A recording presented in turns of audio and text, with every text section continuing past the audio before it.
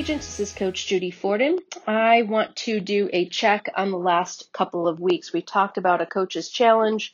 What is it that you haven't been doing that you've been wanting to do and you're going to commit to? I got a lot of responses, so thank you all for those that participated and included me. And I know a lot of you participated and did this on your own or with your own accountability partner or coach or manager. So really great job. Decide, are you ready to put in another one? Is that commitment that you chose, that you've been working on for the last 2 weeks, do you have it nailed down? Are you doing it? Will you stay committed to it?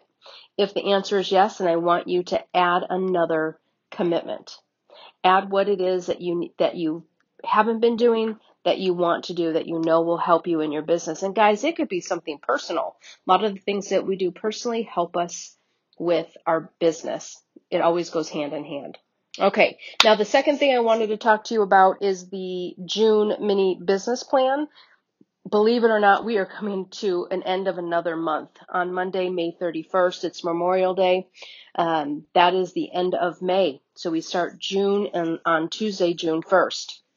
So I will send you all this calendar.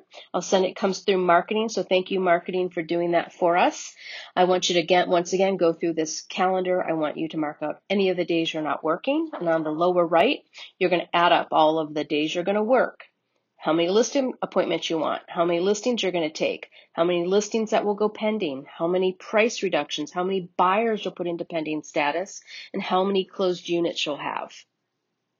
Should add on here, how much money will you close? What is the dollar amount that you plan to make in June? That's something I'm going to add from moving forward.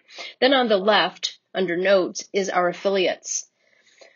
Remember, your affiliates is another part of the lifeline of your business. They're the people that you work with. They're part of your team. You should consider them your coworkers. So make sure that you are planning for that as well. How many buyer loans are going to go to Inspiro? How many outgoing referrals to our reload department? How many title and escrow are going to go to the All Valley Escrow? And for those of you in California, Seller's Choice NHD. These are items that you should be planning for every single month. Of course, I send this out. A lot of you send me yours. My coaching clients do as well. And it seems to me that when they do this, it really does give them the focus that they need. And it's interesting. I think there was 1 month that I missed this.